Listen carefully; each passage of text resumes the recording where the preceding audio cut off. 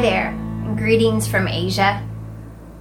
I'm sitting here in the middle of a war. Actually, outside it's pretty peaceful, but there's a war going on for the battleground of my heart.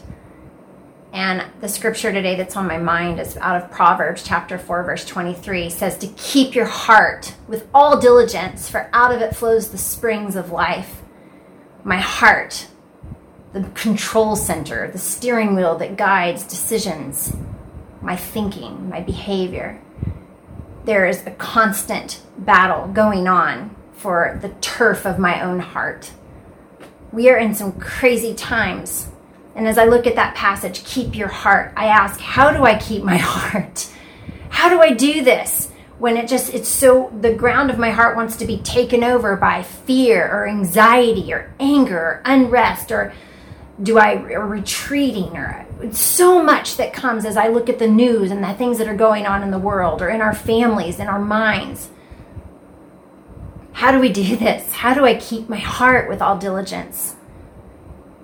Different things come to mind as I ask this question. I think about Jeremiah, the prophet, with the fall of Jerusalem in the book of Lamentations.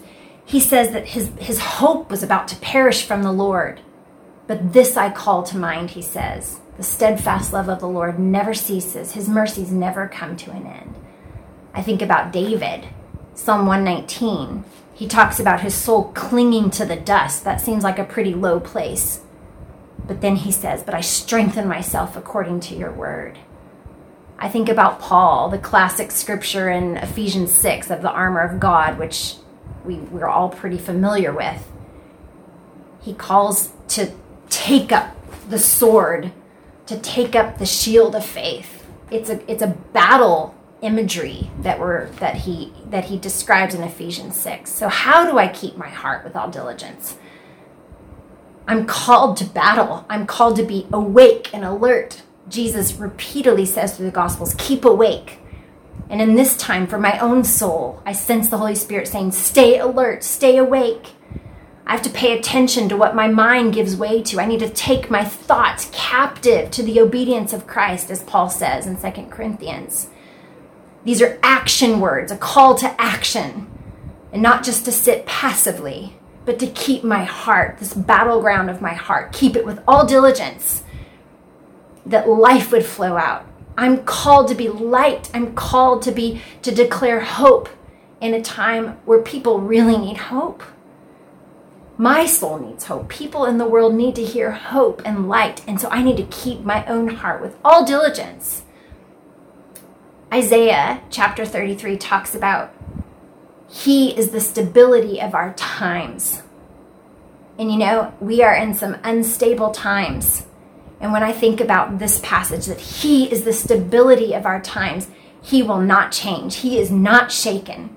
And when I think upon that, when I let my thoughts think upon that, he is not shaken, even when I'm shaken. But I can cast my cares upon him. He invites me. Jesus invites me. Pour out your soul to me.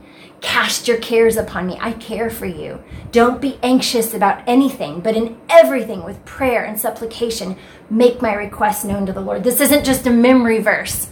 This is a call to action to my own soul. And so I'm praying for the church worldwide in this important time in history that we wake up, we pick up our swords and our shields, and we fight and we guard the ground of our hearts in keeping our hearts with all diligence.